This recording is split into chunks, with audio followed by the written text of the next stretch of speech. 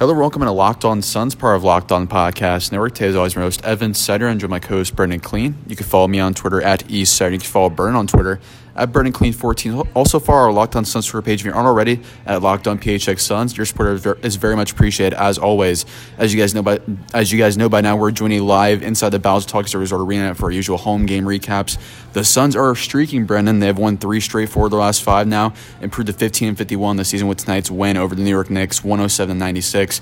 And even then, the 11-point win really wasn't that close. The Suns were up by 20 points in the fourth quarter until they let off the gas late in that game. So just your overall takeaways for tonight's game were really, after the first quarter where they struggled pretty hard, the Suns took over the last 3 quarters and just ran away with it. Yeah, they played like they should. I mean, to close the game, the last 3 quarters really weren't close. I think that was what you ideally would have expected.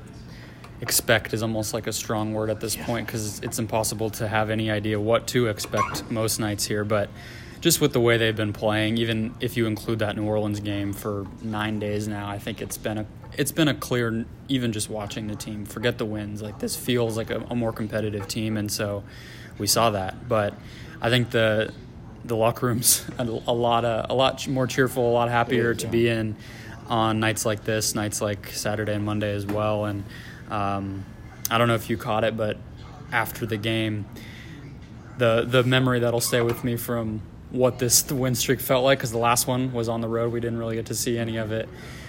Sarver's down in the bottom.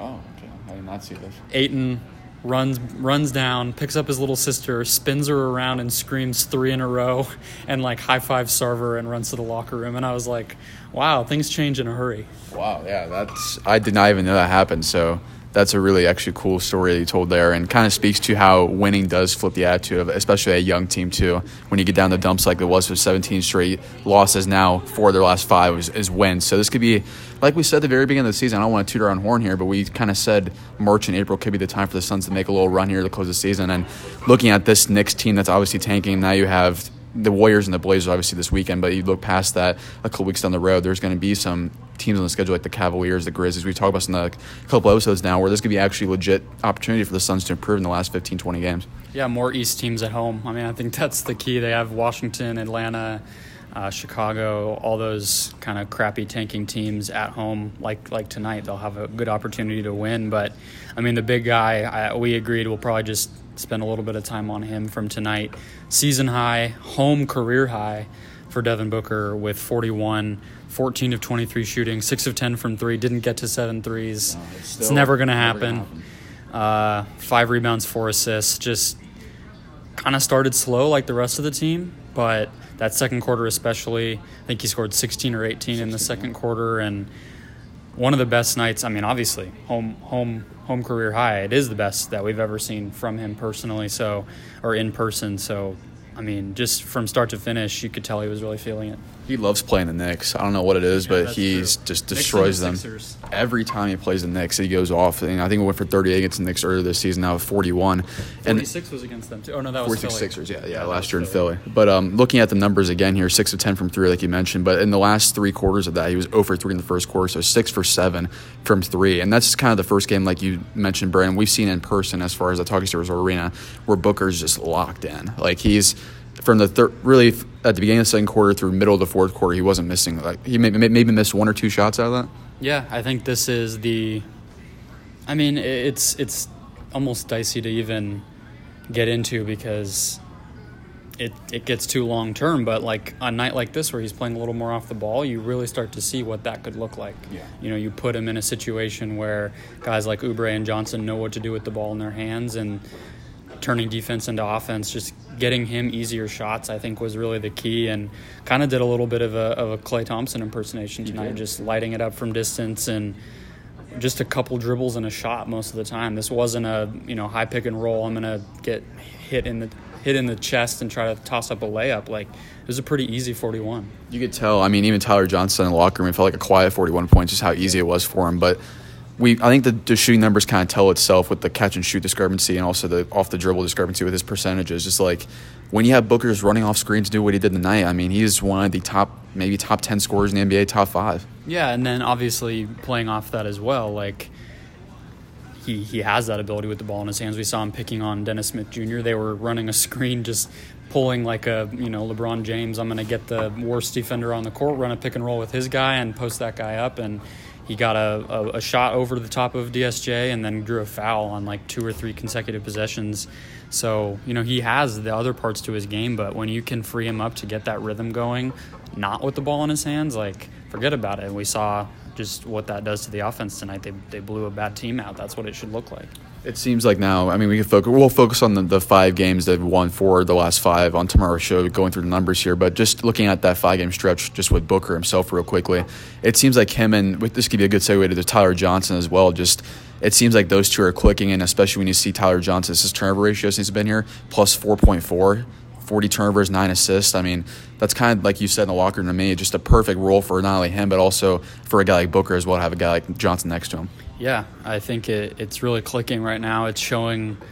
I think I remember just being confused that day when people were like, "Oh, perfect salary to match." Like, maybe that's what ends up happening. I'm not going to pretend like I know that, but I think we're seeing how useful he is as a player right now and how good a fit he is next to Booker because. Not only the playmaking, just making smart decisions. I don't think he's a guy that has every single pass in his arsenal, whipping the ball around the court, but makes the right play, doesn't turn it over too much, can obviously knock down the shots, which we've seen over the past week when it didn't start that way by any means. But, I think the role he played in Miami, not like I watched a ton of Heat, but I just always remember, he felt to me like guy that's just going to go get up shots in the second unit. Maybe he scores 30 and you win, or maybe goes 40% from the field, and that's far from what he's been doing in Phoenix here, especially during this winning stretch. And I think tonight was a pretty good encapsulation. Even on Monday too, those 4 steals were huge. He just makes plays kind of when you're not expecting it. Winning plays and a winning attitude too. He's also brought from Miami, and I really think more about it. Just they had Goran Dragic there, they had Josh Richardson. Maybe they had too many cooks in the backcourt, so to say. Just for especially Dwayne Wade too. Added him with Devin Booker now instead, with just all those less minutes you had in Miami. He's really starting to thrive in this role. He had 14 points, 6 assists, only 1 turnover tonight. To add that, really amazing assist turnover ratio since he's been a part of the Suns. Team leading plus 18 to plus minus category tonight. So.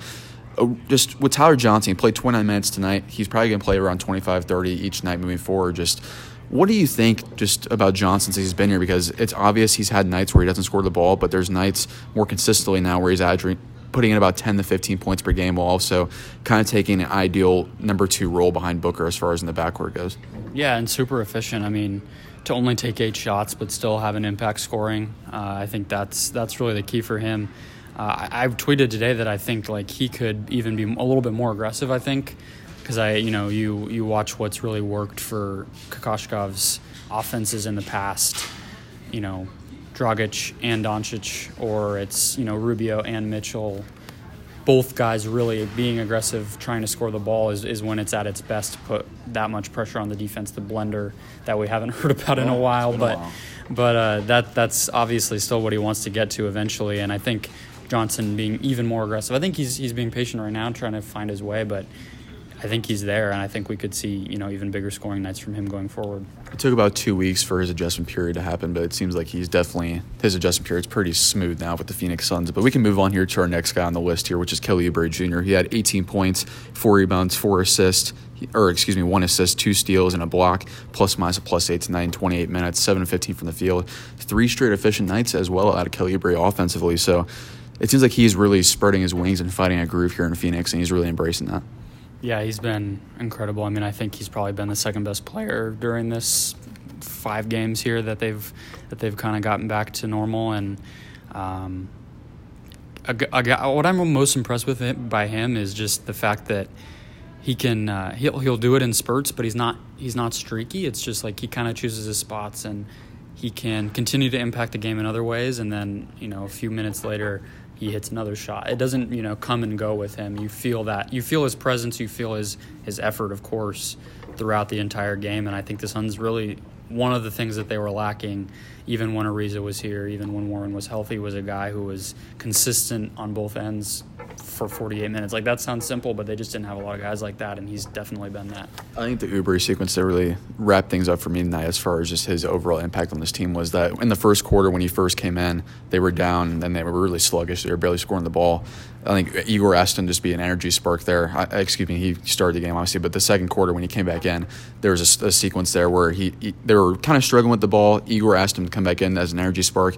30 seconds into the game, probably 15 seconds, he gets a steal and a dunk. Like, that's just the kind of guy Oubre seems to be with this team. And what do you think? I asked you this, and Cody Cunningham of Suns.com, waiting for Igor in post-game, but just right now, I think that Mikal Bridges is going to be the best wing on this team in a year or two, but just right now, do you think Oubre is the best wing on this team? Yeah, I think he's really cemented that since the All-Star break for me.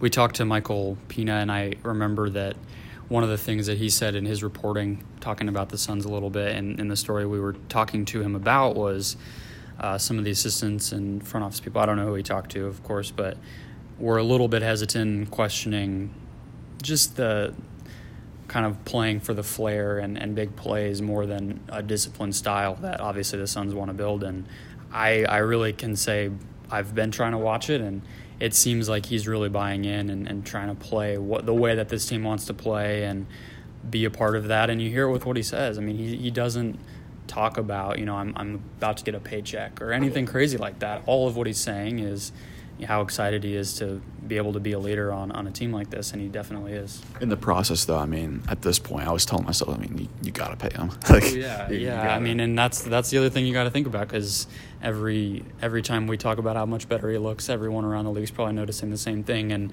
the more they win, the more eyes will turn, and maybe that paycheck goes up a little bit. Yeah, restricted free agency with Kelly Oubre is going to be one of the most interesting things to follow with the Suns this summer. But before we go on to our next segment here, quickly going over our negatives from tonight's game, our flagrant fouls, I want to tell you really quickly about our Locked On NBA Twitter account. If you're not already doing so, go ahead and follow at Locked On NBA Net on Twitter. It is one of the most valuable resources on NBA Twitter. Brent and I's accounts are both synced on there for your Phoenix coverage you guys love here on Locked On Suns. But there's so many other voices that you might be missing out around the network. So if you're not already doing so, go and follow at Locked On NBA Net on Twitter. I want to also tell you guys about Homie. You're familiar with them, I'm sure, by now. I've been hearing me tell you about them for quite a while. I really hope that you guys check them out. They are really making a difference here, and it's been exciting to see them kind of grow and see people around the internet and everything taking advantage. And what they do is awesome. They sell your house for a flat rate of $1,500, so that's cutting out, think about, thousands of dollars from what you typically would pay. The average Homie customer is saving over $10,000. They help you qualify for a loan to make the process of buying your dream home even easier, and then on the back end, they're there to help you qualify for a refund of $5,000 for anybody who buys a home with them, in addition to the team that they've put together of realtors and attorneys to help you every step of the way. So if you haven't already checked out Homie, you are definitely missing out. To learn more about my friends at Homie, text Homie, HOMIE, to 88588. Again, that's Homie, HOMIE, to 88588. Alrighty, the only big flagrant foul that I think came out of tonight's game was Josh Jackson.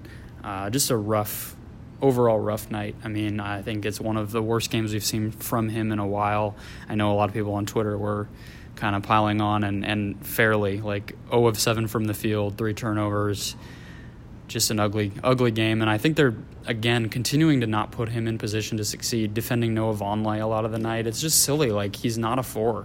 What's crazy to me is that I saw a sequence, I think it was the third quarter, when Mikal Bridges was guarding Noah Vonleh, and he seemed like he could handle him, but Jackson did the same thing. He couldn't handle him. He got a steal on him. Bridges did. Yeah, that's right, he did. But thinking about that, just when I keep coming back to this just because it's ingrained in my mind that Ryan McDonough, the former GM of the Suns, said Mikal was a 3-4 when he was drafted, but it seems like he's just been a 2-3 under new leadership.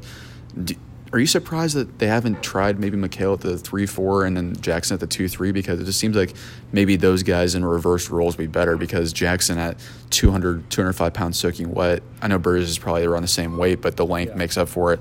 It just seems like playing him at the 4 against these brute 4s like Vonleh and other guys just isn't the right idea. Yeah, I mean, weight is part of it, but I think the length, like you said, plays a part. But, I mean, Bridges is also, 2 years older than Josh at this point, and has just that grown body. I think that helps, obviously, too. And just the wherewithal to do it. I think it has been one of the more puzzling things. It's obviously been swept under the rug because it hasn't been like, oh, that's the reason they're losing or anything. But we saw Josh have so much success against small players, playmakers last year, and it's been a complete switch where Bridges is taking those assignments. Yeah. Josh is mostly guarding the bigs, and it really isn't working. Like, that's what's most frustrating to watch about it, but it'll be something to monitor going forward because we've also seen Bridges have success. You mentioned Vonleh tonight, of course, had that steal, but even, Pascal Siakam hit the game winner over him, but he had success that night. That was a surprise shot at the end of that game. So it is puzzling, and I think it'll probably by next year. I don't know if we'll be seeing that as Bridges has another summer with an NBA training staff, but just the insistence on doing it that way when the results aren't there, it is confusing. But what's your flagrant foul? My flagrant foul is going to be Jamal Crawford. Before we go to Crawford really quick, I just wanted to ask one more thing on Jackson. Just 0-7 from the field like you mentioned there, but it seemed like tonight was one of the more the obvious nights seen where his tunnel vision on offense was really, really bad. Like, he missed a lot of open shots for Troy Daniels. He missed a lot of shots for even cutters like Oubre and Bridges. It just seems like Jackson's kind of pressing out there right now. I don't know why, but it just seems like he only played 25 minutes tonight. Oubre is playing well. Bridges is playing well. And maybe it seems like Jackson has to do more than he wants, or he wants to do more than the team wants to right now, because it just seems like the more I watch and the more it just seems like he's kind of pressing in a role he doesn't want to be in right now. Yeah, I think that's kind of corresponded to going back to the bench, and maybe that has something to do with it. Tried to dunk over Mitchell Robinson, which was a bad call, to say the least. Not a good decision there. Somebody who's listed at 7'1", I feel like he's more like 7'8". He feels like a monster out there.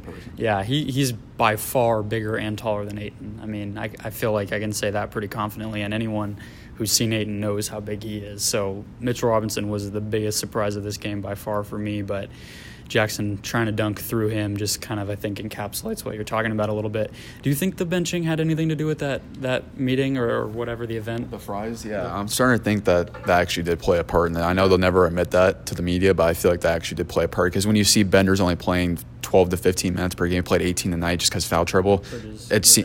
Yeah, and Oubre too. It just seems like that honestly might be playing a factor here. Yeah, it's pretty weird. I mean, I don't think, we'll never know. That's not going to be, they never are going to come out and say, yep, we benched Josh Jackson because he didn't show up. But it can't be a coincidence. Nothing else really changed that would ignite that transition. So it's puzzling, and we'll see more of a shuffle when Warren eventually comes back. I guess we have to start saying if and when Warren comes back. Who knows at this point? But before we go on to our final segment here. Crawford. We got to do our second one. I forgot. I pivoted back to Jackson real quick, but let's do Jamal Crawford. We don't have to spend too long on him, but he only played 14 minutes tonight, 0 of 3 from the field, 3 assists. He had 0 turnovers in that 14 and a half minutes, but took a couple of mid-range jumpers that ended fall tonight, 0 of 3. But you see D'Anthony Melton maybe chipping into his minutes as well, 7.5. Troy Daniels, who I want to hit on as well really quickly. I feel like Troy Daniels is playing so good right now to the point where Igor's going to have to make some rotation change. If it's not playing Jamal Crawford, if it's playing Josh Jackson less minutes, I think Troy Daniels over the past week or so has proven to me, and I think to everyone else, that he deserves a lot more minutes than he's getting in the rotation. Yeah, he's an unconscious shooter. Of course, didn't go down tonight so much, but almost all of them circled around the rim. He's one of the best shooters in the league. That's just true at this point. Had a nice drop pass on a... Never seen him do that either. Never seen him do that, and it looked like natural. It looked like he'd been doing that his whole career. So, he's definitely, I think, taken advantage of these past 2 seasons and gotten a lot better, even though he hasn't gotten on the court quite as much as he might have hoped. And him not being on the court, Melton not being on the court is frustrating. We also haven't seen those two guys together much, which long-term Daniels probably isn't going to be a part of this team, so that's not super important. But we finally saw Melton and Okobo play together for the last minute and a half, which we really haven't gotten to see at all either. So just kind of puzzling why Crawford continues to play. We've been hitting on that all year, but at this point I think he's just going to get his minutes if he's active and if he's ready to play. Yeah, that's a really good way to sum it up. I don't think we have to spend too much time on Jamal Crawford, but do you want to go into our stat to watch real quick? Yeah, before we do that, I want to remind you guys, make sure you're taking advantage of all the different ways to access our show. We love the support you give us over on the podcast app or Bright Side of the Sun, however you normally get to the show. But if you have Bluetooth, if you have a speaker that responds to your voice, you can just tell it to play our show. Just say, play podcast Locked On Phoenix Suns, and it'll queue it up and start the most recent episode. So it's a great way to keep up with everything we're doing. Alrighty, stat to watch here. I'm actually going to go rebounds today because not something that would have been likely in the past this year for the Suns to be out-rebounded this much. I mean, any team, but especially with how much of a problem it's been for the Suns this year. We didn't see anyone for Phoenix get more than 6 rebounds. Ayton led the team with 6. They only got 31 as a team. With DeAndre Jordan and Mitchell Robinson in New York, they combined for 46 as a team, 22 between those two bigs. And obviously the Suns won this game by a pretty considerable margin. So just a weird thing. I mean, you look around, there's not really a number that jumps out to you as a reason the Suns won. They just executed better, but getting out rebounded like that and still winning is pretty impressive. It is. I didn't even know that discrepancy was that big. 15, especially when you see Ayton didn't really have a big rebounding night. DeAndre Jordan on the other side, though, did. But yeah, that is a weird number, and it's kind of surprising that the Suns did win in blowout fashion, even though they were out rebounded by that much. But for my stat to watch, it's going to be a pretty easy number here. It's going to be the steals, which is 11. And you compare that to the Knicks, who had 6. But this is just an identity formula. I think it's been going since December, since Oubre's been here. They're one of the league leading teams in steals. They had 4 guys tonight with multi-steal, at least 2 steals, which was, let me see here. It was Rashawn Holmes, Mikal Bridges, who had 3 in 3 minutes, by the way, and also Devin Booker and Kelly Oubre. But this identity of them with deflections and steals has been going for about 2 months now. But it seems like it's really, if they want to keep most of these guys around as far as continuity goes with Oubre, Bridges, and the rest of the guys for next year, these are types of games, and really the past few months you can build off of as far as if we're locked in, we can be one of the most active defensive teams in the league. Yeah, I think it definitely shows that. Blocks, too. I mean, I think they had 10 on Monday. They had 9 tonight. So both of those, I think, when you talk about somebody like Oubre being infectious and really his style, his all-around ability rubbing off, or even just kind of igniting that type of style within the team, I think those numbers are the ones you point to, because he's a monster in those categories, those hustle categories on defense. And obviously Bridges has been the same this whole season. So it's definitely going to be something where if they're doing that, that's a pretty good signal that they're going to win. But do you feel like it's been a little more in control? Because I know one of the complaints from a lot of people has been, okay, they're getting those steals, but they're getting them even when they get blown out.